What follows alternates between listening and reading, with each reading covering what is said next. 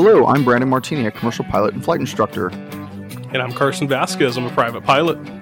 And you're listening to the Aviation Mentors podcast sponsored by Stratus Financial.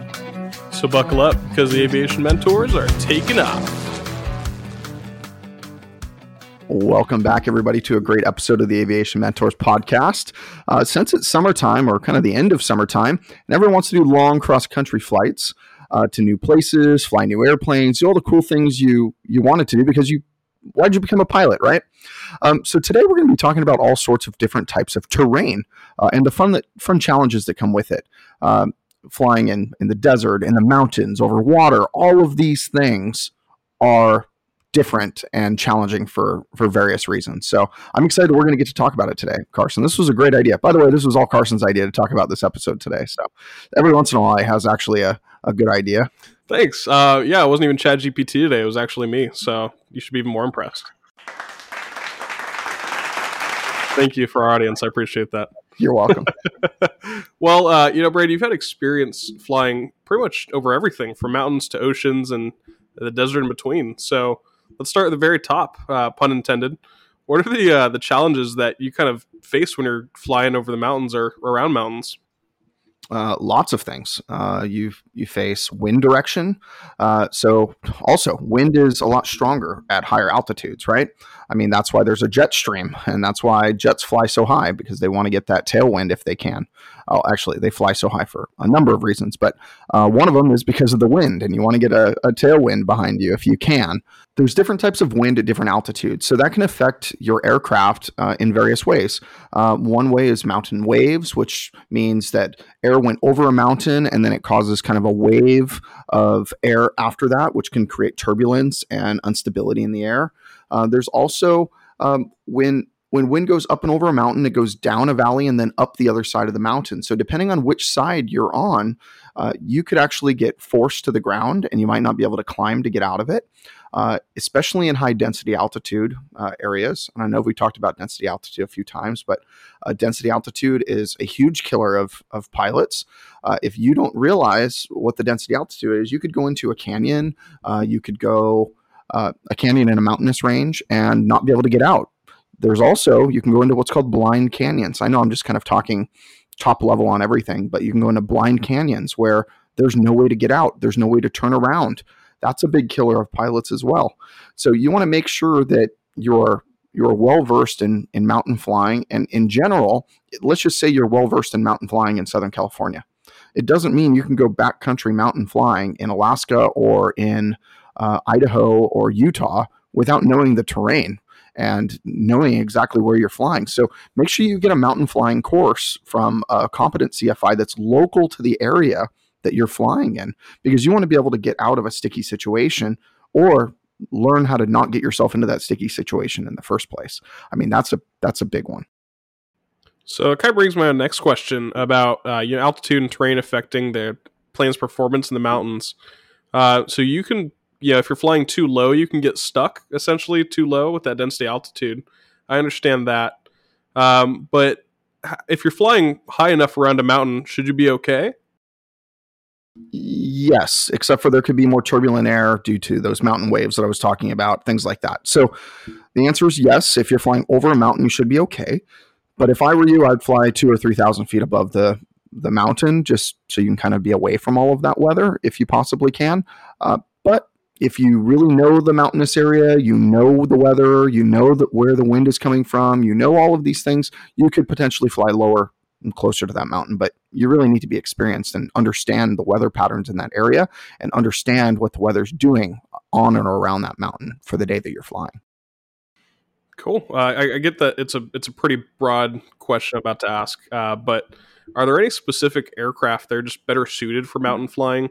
I know everyone's airplane's different and everyone's skill is different, but speaking to just the airplanes, is there something that's better than others or parts that you really want to have? Yeah, of course.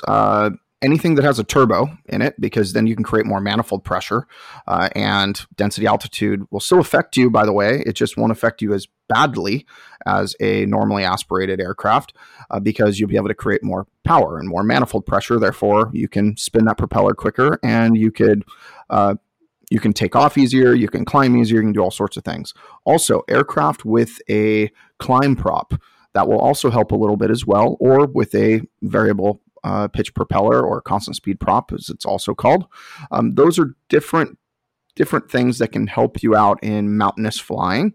But I would say the biggest thing is a turboed airplane or like a turbojet airplane or something like that. So, but aside from, if people don't have access to a plane with a turbo prop or something cool, can you fly pretty much any plane around a mountain? Be pretty much okay? You can fly any plane around a mountain. Just depends on how high the mountain is. I mean, if there's a mountain peak that's 12,000 feet and your aircraft has a ceiling of 12,000 feet, well, guess what? That doesn't leave you with any margin of error. But so I would say, yes, you can fly any aircraft around a mountain. It doesn't really matter, but keep in mind what the density altitude is. And remember, the ceiling on your airplane is whatever the density altitude is outside. So if the ceiling on your airplane is 12,000 feet, but you're at 8,000 and the density altitude is 12,000 feet, guess what? You're not climbing anymore, even at 8,000 feet. So you're going to be staying there and not moving whatsoever. You're just not going to be climbing. You're going to be getting closer and closer to stalling because the only way you can maintain your altitude is by pitching up. And if you're out of power, guess what? You're going to eventually slow down and get to a stall. And by the way, that is what happens once you get to your ceiling in your airplane. And I would recommend that everybody goes and finds what that ceiling is, especially if you own or rent an airplane, just so you know how high you could fly. And obviously, if you're going into the higher altitudes, make sure that you also are bringing oxygen with you if you're over 12,500 for all the different regulations we have regarding oxygen requirements. The long answer is yes, you can take any airplane mountain flying, but it's not recommended sometimes. Well, long story long. Thank you, Brandon. No problem. That's what I do best. So that's why you're a good CFI, or at least a semi-decent one. Thanks. But, of course, on the total opposite of mountains, let's talk about oceans for a little bit. So, you might not have had the experience with the Trans-Pacific flights. The Trans-Pacific flights and those types of really long-haul flights and some giant jets. But you have flown to Catalina. I know that plenty of times. And there's more water there on that flight than most people fly over, or some people even see in their whole life. So what do you really need to prepare for with flying over water? Well, first off, take a seaplane, like an Icon A5, for example. Take out your local Icon A5. Okay, got that. Yeah, local Icon A5. So everybody on here should have access to one of those, I'm sure, or a seaplane of some sort. Just, of course. I mean, that's what you should do. No, in real talk, actually, I wouldn't. I've taken the Icon. I landed in Long Beach Harbor, but I would not land it at Catalina, like on the water. It's just too choppy. The Icon you can only do like 12-inch waves in it, 12 inches. So the swells end up being bigger than that in the ocean sometimes, and sometimes you can't even land on the water. So it just kind of is what it is. But so some things that you should do to prepare is know what the distance is and the glide distance your aircraft needs to glide to land. Because if you are over gliding distance from the land, then you need to have life vests in the airplane and make sure they're bright orange or some bright color that can be easily seen from the sky. Because I tell everyone, look at a sectional and I want you to look at how big the Los Angeles area basin is. And then I want you to look to the left of LAX and then take that like visually. You can actually on the sectional, you can take your fist and like you can put your hand over it, and that's how big the whole LA basin is on your sectional. So you put your hand over the fist or hand over the LA basin. It'll be around the same size as your fist, and then take your fist and go ahead and put it right over that water. And then imagine flying over that water and actually having to have an emergency there. Like that is the same size as the entire LA basin, and you think somebody's going to find you? It's highly unlikely. Nobody's going to find you. It's like going to be finding a small needle in a giant's needles stack. Not even a haystack. Like one little needle in a big needle stack. It's almost impossible. So if you don't have something bright and identifying, it's going to be very difficult. So you also, I mean, your ELT might go off. Maybe that'll work. I don't even know if it would once it hits the water and goes underneath, but it's not going to work very well. And there's no black boxes on our small aircraft. So you need to make sure that you're being safe. make sure that you're flying glide distance if you can over the water. I know a lot of pilots that won't even fly over water, and it's for good reason. It's because you will never be found. So That's crazy. That's not even a way I would think to put it. When you put it in those terms, that's Like what are the odds that someone's actually going to find you if you don't do things the right way? exactly. So, So I mean, you see videos of people that are just skimming the water. I mean, how do you feel about that? well, I think it looks really cool. It does. It does. I don't know if I would do it. I think I could do it. I think I have the skill set to be able to do it. And I think a lot of those people have the skill set to do it. But what you're talking about is called aircraft water skiing. And it's where people take these big bush tires and they just skim them across the water. Well, you could imagine how that's dangerous, because if they go a little too deep, it's just going to tip that airplane over and make you like crash into the water. So I don't think it's a very smart thing to do. So I don't think I would ever do it personally. It's just not I have a high risk tolerance, but that's for no reason. Like, it's not that I don't need to go have that much fun. Like, that's not my thing. So I'm happy that other people do it because I like watching it, but it's so risky and it's dangerous. So I'm not a big fan of doing it myself. But I would say if you're going to prepare over water, make sure that you have those life vests. And if you're going to fly over a lot of water, you need to have like supplies with you and maybe a raft. Like, there's no reason why you should be flying over that much water. Just go fly over some land. I mean, even if you're flying from Hawaii, you're like inner island. It's not going to be that much space between the two, right? I mean, there's some space there, but it's not going to be a trans-Pacific flight or transatlantic flight. It's nothing that crazy. But just going to Catalina, make sure that you're high enough to glide to land. You only have to be 5,000 or 6,000 feet to be able to glide to land, and then still bring those supplies with you. I mean, you don't need to bring you don't have to bring the raft with you on that, but you should definitely have life vests. And I know at different flight schools that I've flown at, I always make sure there's life vests if I'm going to Catalina. It's, for one, if you're not gliding distance from the coast, then it's illegal. You need to have it per FAA regulations. But even if you are gliding distance, you probably want to have them anyways, even if you're a great swimmer. And I am a very good swimmer, and I would still have them, because trying to go fight the currents in the ocean, by the way, you can't fight them. It's very difficult. You have to swim sideways to quote unquote fight the currents. So I'd be really careful with that. Well, speaking about the currents in the ocean, we've talked a lot about landing a plane and emergency landings and all sorts of those things. But like, how do you actually perform an emergency landing in the ocean? But before you put on those life vests, or before you need them, sorry, how do you actually do it?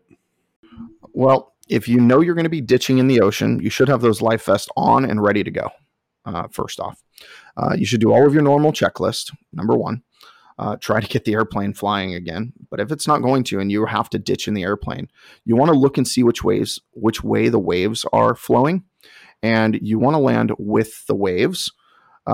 If you land against the waves, you don't know how strong they are, and it could be like hitting a wall. So you don't want to do that, especially if you hit a wave. So land going with the waves. Start off with that. Outside of that, you want to make sure that you have full flaps. A lot of people think, oh, I don't want to have full flaps. I can't stay off the ground as long. My sink rate's going to increase. Yes, all of those things are true, but it's also going to slow you down. So if you imagine hitting a wall in your car going 60 miles an hour, and you imagine hitting a wall in your car going 30 miles an hour, which one are you more likely to die in, right? And another pilot and a DP friend of mine gave me a statistic one day. I don't remember what the exact numbers were, but essentially it was, depending on how fast you go is going to depend on how much room you're going to need to slow down, which is physics, right? So if you're going 60 miles an hour and you if you go into gravel and you slow down, it's going to take you X number of feet to slow down. But if you go slower, it's actually exponentially less ground that you need to slow down. And it's the same thing with the water. I hope that makes sense from a perspective listening to the podcast. But essentially, the slower you're going, the less room it's going to take for you to slow down, and the less harm and less G-forces you're going to put on your body. Therefore, you're not going to hurt yourself as badly or at all the slower you're going. And what do flaps do when you put in flaps? They slow you down. They extend that cord line, and they allow you to actually slow down, especially when you're landing. That's why we use flaps right now. That's why big airplanes use flaps. So you want to make sure that you do that over the ocean. And I've seen a few videos where people go ditching in the ocean or on a beach, and they don't use flaps. And they think that they have a better glide ratio because of that. That's what their thought process is when they're landing and when they're going through this emergency. And I used to think that way too. I used to think, oh, well, I can stay off the ground a lot longer and I can probably get rid of my energy a lot longer. I can even most likely get myself into ground effect, which I could slow down even more, or water effect, whatever you want to call it. And then I can touch down slower. Well, guess what? When you have the flaps out, it's going to do all of those same things again. So put the flaps out. All of those things are going to happen, except for you're going to be going slower, which is safer. So that's something that you definitely want to do. Another thing is, if you're flying an aircraft with retractable landing gear, have the landing gear up for a water landing. So when you become a seaplane pilot, you always say landing gear up for water landing or down for land landing. I don't know. You can say it a bunch of different ways, but landing gear down for kind of a firm landing, or landing gear up for water landing. That's really the one you want to listen for. Landing gear up for water landing, and you're consciously leaving the gear up while you're landing. And the first few times you do it, it's very difficult. And Carson, you can probably speak to that experience flying the Icon in Oshkosh. So you want to also leave that landing gear up. By the way, if you're flying a fixed gear airplane like a Cessna 172, you are going to have that landing gear down. There's no moving it up. So that's another reason why you want to have the flaps and be going as slow as possible, because you are going to tip over. You are going to flip upside down no matter what. That's just going to happen. With an aircraft that has a gear that goes up and down, then you can actually raise that gear and there's a less likelihood of you tipping over and flipping upside down. You still might, but it's less likely to happen. So I like flying planes with retractable landing gear for that reason. I also like flying twins because I like a second engine to get me to an airport. And that means I don't have to go ditch in the ocean. You should be scared to go fly over the ocean. Everybody should be. I mean, I wouldn't say scared. You should just know exactly what to do. Be gliding distance. Go land on a beach. But just know if that beach is crowded, you need to make sure you don't hurt somebody on the ground. So you're going to be ditching in some big wave. So keep that in mind. It makes sense to me, but kind of makes me a little scared of flying over the ocean now. Yeah, I think I've only done it one time. It didn't feel normal. I can tell you that. But I mean, you've seen videos of people who are ditching in the ocean, but they would have liked to land on the beach, but had to land just offshore.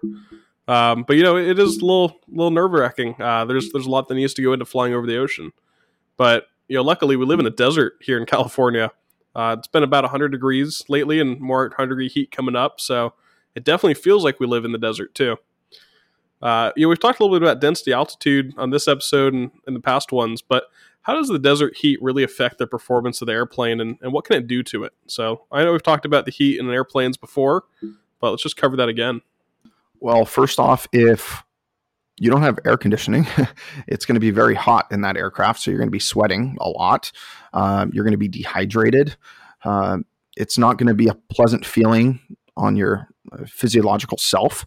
So you need to think about that first off, like how much water do you have and things like that.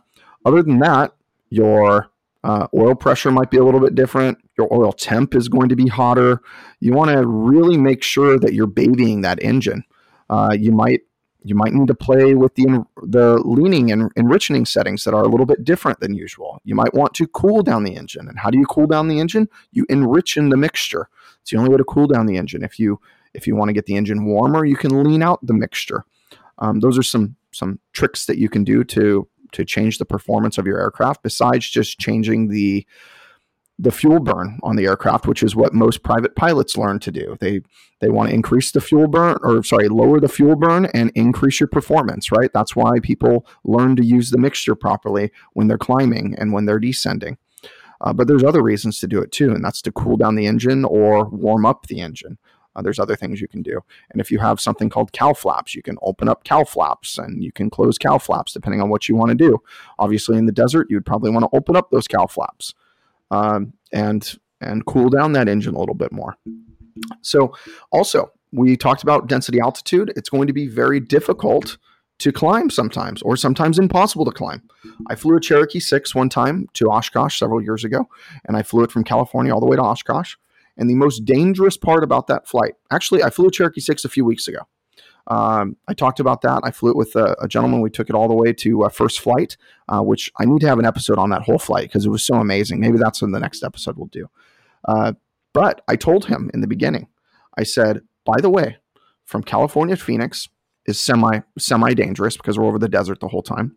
But I said from Phoenix to Albuquerque area is by far the most dangerous part of this flight. You get altimeter changes that will lower you and raise you 2,000 feet. You have issues with radio communications with center or whatever the approach controller is in the area. You have problems with aircraft performance. You have problems with engine overheating. You have problems with you overheating. You have problems that there's no airports to land for you to use the bathroom. There are so many things that kind of go into flying with the desert. Also, guess what happens in the afternoons over the desert? Thunderstorms. And at nighttime, usually thunderstorms. So what do? You've got to deal with those as well. At least in the summer, that's what happens, obviously. Different parts of the year, that doesn't really happen. But you need to plan for those thunderstorms. And you need to make sure that you stay away from those thunderstorms and see how far away they are. So have foreflight and have different things that are managing that. Thanks, everyone, for joining us today. I had fun talking about this subject. It's something I have quite a bit of passion for, as you could tell, especially in density altitude. So make sure you check your density altitude before every flight and make sure you get adequate training.